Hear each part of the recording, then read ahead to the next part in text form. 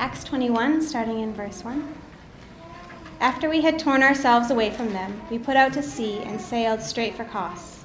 The next day we went to Rhodes, and from there to Patara. We found a ship crossing to Phoenicia, and went on board and set sail. After sighting Cyprus and passing south of it, we sailed on to Syria. We landed at Tyre, where our ship was unloaded with its cargo. We sought out the disciples there and stayed with them 7 days. Through the Spirit, they urged Paul not to go on to Jerusalem. When it was time to leave, we left and continued on our way. All of them, including wives and children, accompanied us out of the city, and there on the beach we knelt to pray. After saying goodbye to each other, we went aboard the ship, and they returned home. We continued our voyage to Tyre and landed in Ptolemais, where we were greeted by the brothers and sisters and stayed with them a day. Leaving the next day, we reached Caesarea and stayed at the house of Philip the evangelist, one of the 7. He had 4 unmarried daughters who prophesied. After we had been there a number of days, a prophet came named Agabus down from Judea. Coming over to us, he took Paul's belt, tied his own hands and feet with it, and said, "The Holy Spirit says, in this way the Jewish leaders in Jerusalem will bind the owner of this belt and will hand him over to the Gentiles." When we had heard this, we and the people there pleaded with Paul not to go up to Jerusalem. Then Paul answered, "Why are you weeping and breaking my heart? I am ready not only to be bound, but also to die in Jerusalem for the name of the Lord Jesus." And when he would not be dissuaded, we gave up and said, "The Lord's will be done." After this, we went on our way up to Jerusalem. Some of the disciples from Caesarea accompanied us and brought us to the home of a man named Mason, where we were to stay. He was a man from Cyprus and one of the early disciples. Well, thank you very much, Jen. So the man there on the screen is called Dietrich Bonhoeffer, and he lived from 1906 to 1945 and was a German pastor and theologian. He was pastor in what was called the Confessing Church, which was the church in Germany at that time that was opposed to Hitler and Nazism in the run-up to the Second World War. However, on the eve of the war, Dietrich Bonhoeffer was actually in the USA, and he was wrestling with the question as to whether he should return to Germany or not. On the one hand, he had many friends who had sacrificed for him to be in the USA at all. They knew that if he returned to Germany, he would likely to be persecuted, maybe even killed. And so many of his closest friends in both Germany and the US and in the UK as well actually pleaded with him to remain in the US, both for his own sake and also for the sake of the church. On the other hand, Dietrich Bonhoeffer himself longed to return to Germany. He felt that his place was in Germany with the German Christians at this time. That was where he belonged. And he also felt that he couldn't play an active role in Germany after the war if he wasn't with the German Christians in their great hour of need. And so he felt compelled to return. And so, what should Dietrich Bonhoeffer do? Should he remain in relative ease and relative safety in the USA, or should he return to be with the Christians and all the dangers that accompanied that in Germany? What would you have done if you were him? Would you stay, or would you go? Well, that's just one of the many difficult decisions that sometimes Christians are called on to make. Decisions that very often do not have clear-cut answers. I was listening to a really good podcast this last week with 2 pastors from Afghanistan, and they were sharing about their struggles over changing their religion on their official government ID cards from Muslim to Christian. If they changed their official government ID cards from Muslim to Christian, that meant that the government would withdraw all legal protection from them in the event that they were attacked or even most likely killed for changing their religion and converting from Islam over to Christianity. That definitely puts most of the struggles that we have to deal with, I think, into perspective.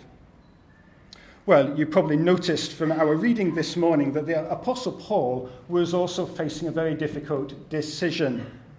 He was determined to go to Jerusalem. I'm sure you saw that there in the reading. But yet many people were advising him against it and trying to persuade him otherwise. And even we see that the Holy Spirit warned him that hardships and sufferings awaited him in Jerusalem. So, what should Paul do? Should Paul stay or should Paul go? Well, in our reading this morning, and in the wider context of the book of Acts, I think we see three principles here that gave him courage and that can also help us when we face hard decisions as well. And the first of them there that I've put on your sheets is the plan of God. When we're facing hard decisions, we need to understand, first of all, the plan of God for our world. And this is something that if you've been following along in our series on Acts, that you will notice that we've seen throughout the whole book of Acts. So you may remember that the key verse we've seen in the book of Acts is Acts chapter 1, verse 8, where Jesus says these words to his disciples, "But you will receive power when the Holy Spirit comes on you, and you will be my witnesses in Jerusalem and in all Judea and Samaria and to the ends of the earth." And you may remember that we've seen that this idea of God's message going to the ends of the earth was actually something that was firmly rooted in the Old Testament. Passages like Isaiah chapter 49, verse 6, which also speaks of God's message going to the ends of the earth. We saw that God has always intended that his message would go to the nations. And you may remember that we've also seen that this particular verse serves as a sort of table of contents for the book of Acts.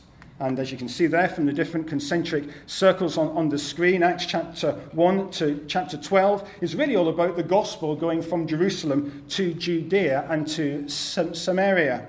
And then the rest of the book, and we're about halfway through the rest of the book at the moment, in chapter 21, the rest of the book is all about the gospel going to the ends of the earth. And of course, Rome, right at the heart of the Roman Empire, kind of symbolizes the ends of the earth.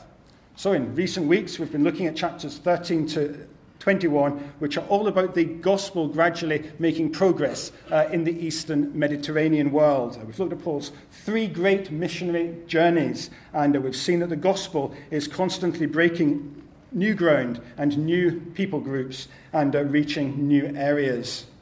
And all of this, by way of context, reminds us that God's plan, God's ultimate plan in the world, is to see the gospel, the good news about Jesus, spread to all peoples and all nations, all the way to the ends of the earth. And then we can also see here that this was something that was lived out in Paul's own life.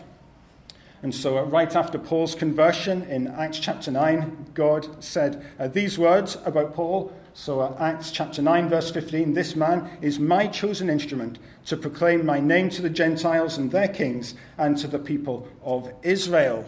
And so Paul was an apostle who was especially chosen by God to take the gospel to the Gentiles or the non-Jews and eventually go to Rome, right at the heart of the Roman Empire. And so throughout the book of Acts, we see Paul fulfilling this mission which God had given him. So, for instance, Acts chapter 19 and verse 21, which we looked at a few weeks ago now. After all this had happened, Paul decided to go to Jerusalem, and it's the journey to Jerusalem he's on at the moment, passing through Macedonia and Achaia. This is Paul's third missionary journey. After I have been there, he said, I must visit Rome also. Remember, his aim is to go as far as the ends of the earth with the gospel. And all of this really sets the stage for the passage that we're looking at this morning. Paul has a role in God's plans. Paul wants to visit his fellow countrymen in Jerusalem to share the gospel with them and strengthen them. And then he plans to go on and to preach in Rome. And then he wants to go to Spain, actually, after that, to preach the gospel where it has never, ever been preached before. We know this from Romans chapter 15 and verse 20, where Paul says, "It has always been my ambition to preach the gospel where Christ was not known, so that I would not be building on someone else's foundation." And then a little bit later on in the same passage, verse 23 and 25, again, Paul here is writing to the Romans, "But now that there is no more place for me to work in these regions, and since I've been longing for many years to visit you, I plan to do so when I go to Spain. I hope to see you while passing through and to have you assist me on my journey there after I've enjoyed your company for a while. Now, however, I'm on my way to Jerusalem." That again is Paul on his way to Jerusalem that we're looking at this morning in the service of the Lord's people there. And so when we come to our passage this morning, we can see that Paul has grasped that God's plans are for the gospel to go to the ends of the earth. And we've also seen that Paul has also grasped his own role in that. And so he wants to visit Jerusalem, and then after that he wants to visit Rome, and then after that he wants to head on to Spain, where the gospel has never been preached before. And so therefore the first question that we need to ask ourselves when we are facing difficult decisions in our lives is this: how does what I am doing fit with God's plans and purposes in the world?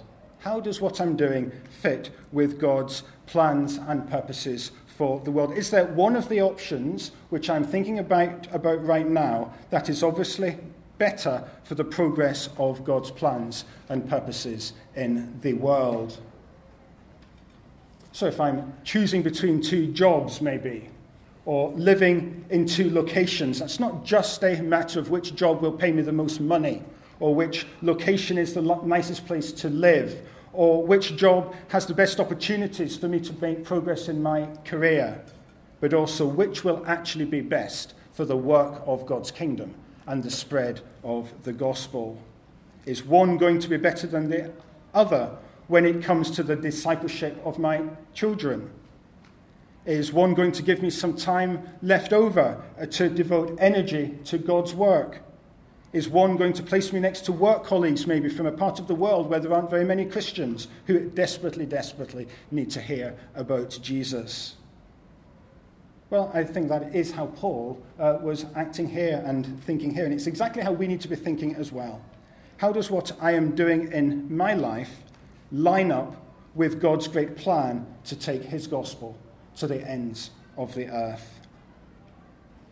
So then, number one, we see God's plan, but then we also need to move on because we also see here what I've called the guidance of the Spirit. Now, this is a huge topic, and we can't get into all the nuts and bolts of this morning. But what we do know is that Paul felt compelled by the Holy Spirit to go to Jerusalem. So this was in the passage that we looked at last week. So we know this from Acts chapter 20 and verse 22 to 24, where Paul says, "And now compelled by the Spirit, I am going to Jerusalem, not knowing what will happen to me there. I only know that in every city the Holy Spirit warns me that prison and hardships are facing me.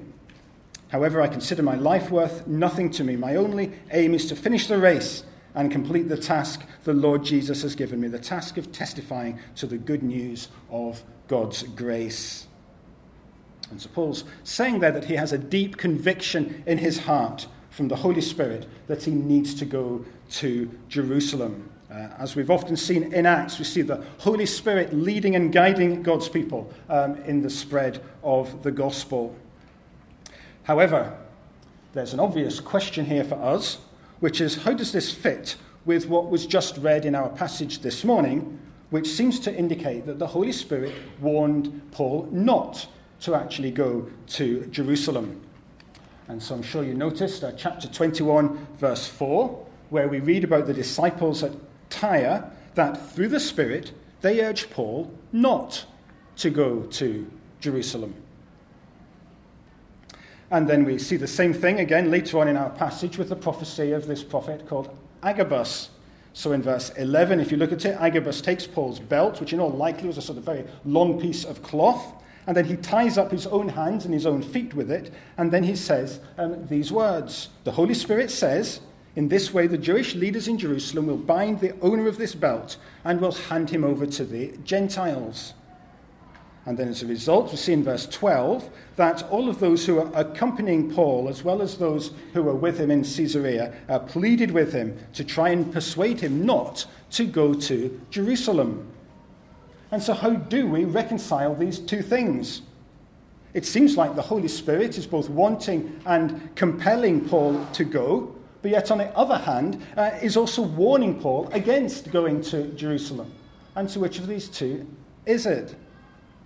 Well, I think the easiest way of reconciling this is to say that it was right for Paul to go. He was compelled by the Holy Spirit, but that the Holy Spirit was also warning him, and maybe other Christians, about the hardships that he would actually face when he got there. So the Holy Spirit wasn't prohibiting Paul from going, but he was predicting what would happen when Paul got there. So the Spirit wasn't prohibiting Paul from going, but he was predicting what would happen when Paul got there. I think this fits the best with what Paul says there in chapter 20, verse 23, where he says that the Holy Spirit warns me that prison and hardships are facing me. So he was both compelled but also warned. And I think this also fits with what we see in our own passage in Agabus' prophecy, that Paul would be bound and would be handed over to the Gentiles. I actually think this is also probably the best way of understanding chapter 21, verse 4 as well, where the disciples were urging Paul through the Spirit not to go to Jerusalem. Again, I think it's most likely that what had happened was that the Spirit had warned them what would happen when Paul got there, and then in the light of this, it was the Christians who are actually taking it on themselves to plead with Paul not to go. And so hopefully you can also begin to see the distinction that I'm making here between what the Spirit predicted and the way that the the way that the Christians, some of Paul's friends, interpreted that. The Spirit was warning what would happen, what would take place, and then it was the Christians who pleaded with Paul not to actually go out of their love and their concern for him. And so if you're interested in this more, you can ask me again about it later on. But really, I think the main points are, 1, Paul was rightly compelled by the Spirit. Number 2, the Spirit warned Paul that there would be hardships ahead. Number 3, the Christians urged Paul not to actually go. But number 4, Paul goes anyway because he is convinced that it is the right thing to do. So, filled with emotion, Paul says in verse 13, "Why are you weeping and breaking my heart? I am ready not only to be bound, but also to die in Jerusalem for the name of the Lord Jesus." Now, of course, in one sense, Paul is unique. But I do also think that we can discern a couple of principles of guidance for us here from this passage. And the first of them is that godly Christians may view the same situation differently.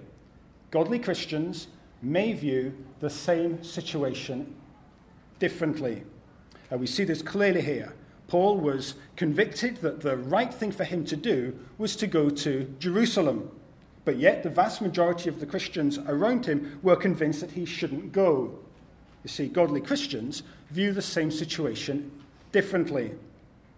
Now, we need to be very clear here that we are not talking about any kind of moral issue that is clear from God's word, the Bible, like stealing or lying or sex outside marriage, perhaps.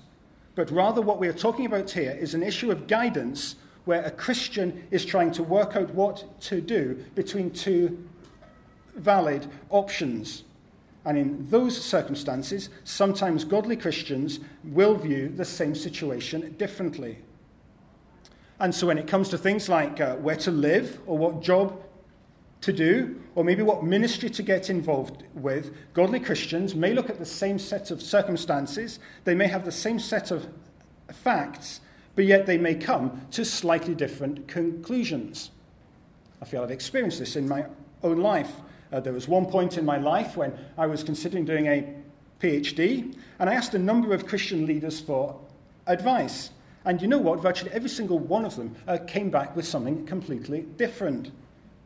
And that just goes to show that you can have a bunch of godly Christians looking at the same set of circumstances, but yet they can come to very different conclusions. And just in case you are wondering, I never ended up doing the PhD. I think we also see here that godly Christians can be wrong. So I think almost everybody agrees, looking at this passage, that in fact Paul was right to ignore the advice of the other Christians and keep on going to Jerusalem. However, I think it's very helpful for us to notice that Paul's friends were motivated by love and care and concern for him. They cared for Paul, and so when they heard the Spirit's warnings, they naturally pleaded with their friend Paul not to go to Jerusalem. And again, I think we can probably think of examples of this. So we might think of the Christian parent, maybe, who doesn't want their child to become a pastor or missionary because they know it'll be really hard. It might still be the right thing for the child to go, but yet the parent is acting out of love and concern in terms of the advice that they give. I think we could maybe say the same thing as well for some non-Christian parents who try and stop their children from becoming Christians. Again, they may still be wrong, but yet it can be very helpful to remember that at least they're being motivated by love and concern, according to what they think is right, even if they are actually misguided. Now again, we need to be careful here. I do think we need to say that we do need to be careful about going against the advice of godly, mature Christian leaders who know us well. After all, God has placed those people in our lives for a reason, and usually one of the main ways that God leads and guides us is through the counsel of older, more mature Christians. The problem that some of us have is that we don't seek advice enough, not that we have too much. However, we also need to bear in mind that sometimes godly Christians can be wrong. And then there's also one last principle that we see here, which is that the right way is not always the easy way.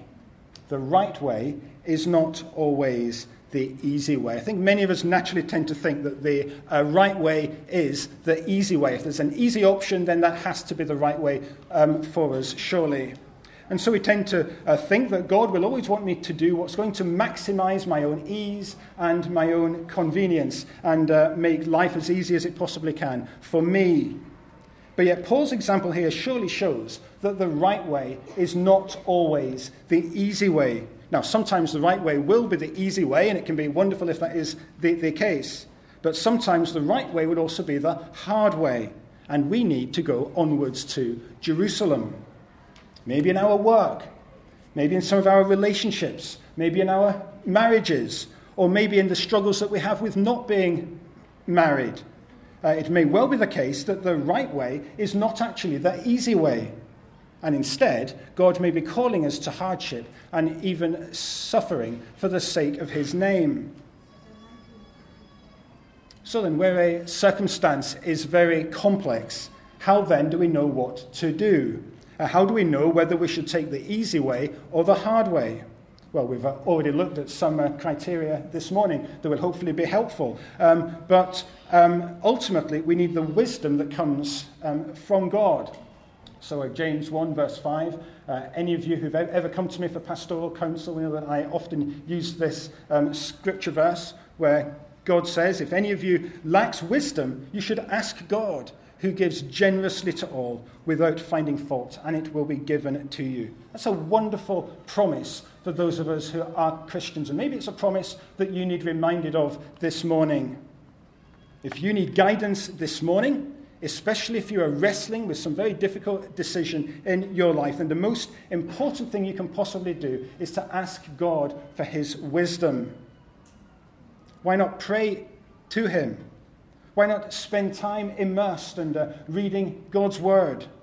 Why not speak with other Christians, maybe especially those who you know who are more mature perhaps, and ask God for wisdom? Well then, there's also one last principle there on your outlines that we need to look at from this passage, which I've called the example of Jesus. And here I think the last principle that helped Paul in our passage is actually following in the footsteps of Jesus. So lots of people writing on Acts have noticed the many similarities between Paul and Jesus in this particular section of Acts. So in Luke chapter 9, verse 51, for instance, we read this about Jesus. As the time approached for him to be taken up to heaven, Jesus resolutely set out for Jerusalem. Then in Acts 19 and verse 21 that we've already looked at, we read about Paul. After all this had happened, Paul decided to go to Jerusalem, passing through Macedonia and Achaia. After I have been there, he said, I must visit Rome also. And so it seems as if there's this intentional parallel that's being drawn between Jesus and Paul. In both cases, they are heading to Jerusalem. In both cases, there are people around them who try to discourage them from going. In both cases, they are warned that going to Jerusalem means capture and being handed over to the Gentiles. Exactly the same phrases are used. In both cases, they are ready to lay down their lives. As Paul says here in verse 13, I'm ready not only to be bound, but also to die in Jerusalem for the name of the Lord Jesus. And in both cases, we are told that it was God's will. Jesus submitted to God's will in the Garden of Gethsemane. And then in our passage this morning, we're told there in verse 14 that when Paul's friends saw that he couldn't be dissuaded, that they said, the Lord's will be done. So it seems as if there's this intentional parallel which is being laid out for us between Paul and Jesus. The point is that Paul here is courageously following the example of his Lord and Master, Jesus Christ. He's following the example of Jesus, following him, even if it means suffering and death. As we saw just a few moments ago, the right way is not always the easy way. And so we too may need to be followers of Christ down a path of suffering and hardship. Now, of course, we need to say that one big difference between Paul's suffering and our own suffering and Jesus' suffering is that in Jesus' case, that his suffering achieved salvation for us. So the Bible teaches us that all of us have rebelled against God and have naturally gone our own way. This renders us liable to God's judgment and wrath, as our sin must be punished by a holy God. But yet the great news of the gospel, the great news that Christians proclaim, is that Jesus willingly went to Jerusalem for us. Jesus resolutely set his face towards Jerusalem and the suffering of the cross for us. He submitted to his Father's will in the Garden of Gethsemane and suffered on the cross to take the punishment that we deserved. He then rose again and now offers forgiveness and new life to everybody who comes to him. So ultimately, I think this portion of Acts that we're looking at is a passage that is calling us to courage. We see Paul pressing on to Jerusalem, following Jesus in spite of all obstacles and in spite of the advice that he was even given by other Christians. If you aren't a Christian this morning, maybe the courage that this passage is calling you to is actually just the courage to become a Christian.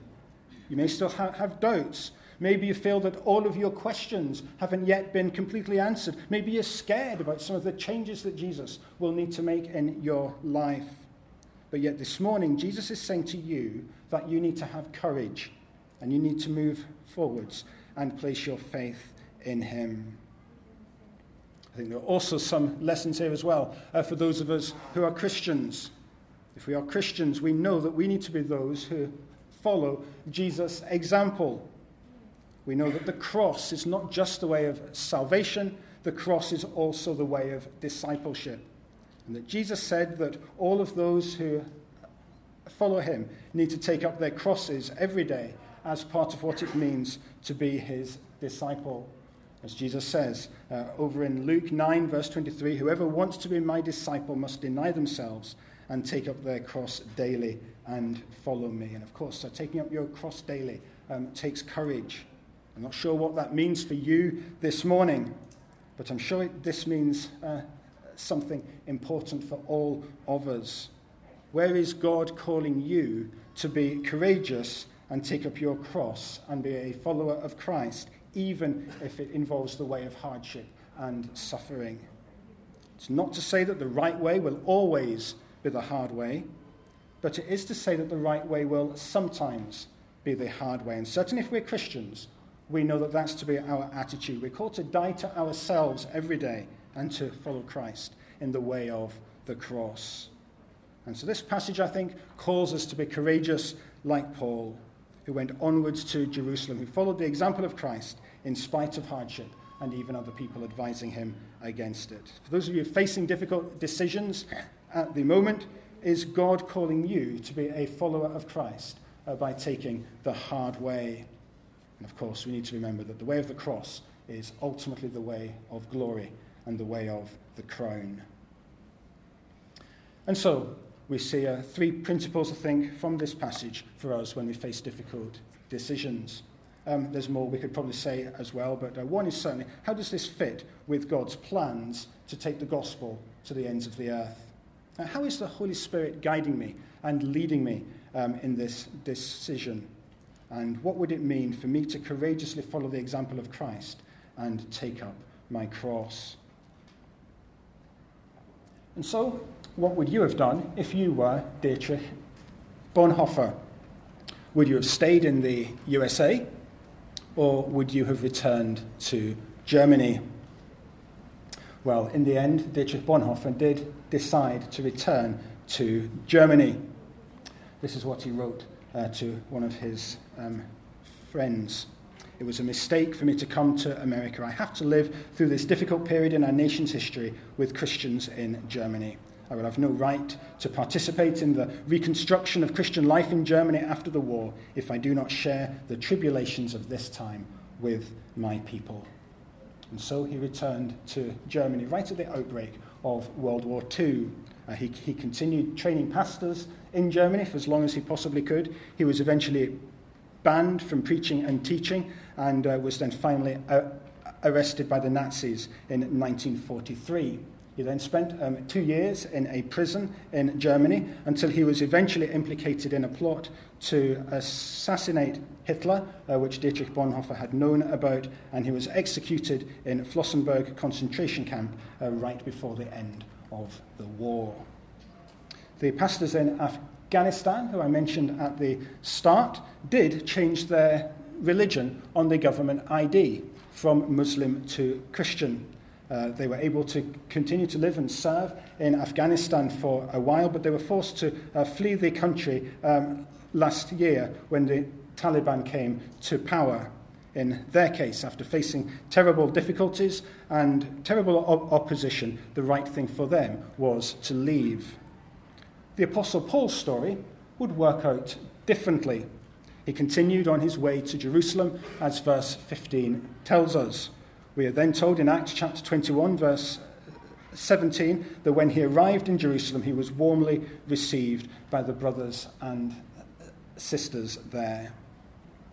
If you want to find out what happens to Paul next, then you'll need to come back in February after Chinese New Year. But hopefully you will also come back next week as well, when we are beginning a new series in the Old Testament book of Malachi. Let's pray together. Father in heaven, we give thanks for the courageous example of Paul that we see in these verses. We give thanks that he did not shrink back from following you, even when it was hard, but he continued to be a disciple of the Lord Jesus. When we face hard decisions in our own lives, we pray for your help. We pray that you would lead us and guide us. Help us to make decisions that maximize the spread of the gospel in the world and that bring you glory. And we ask all of these things now in Jesus' name. Amen.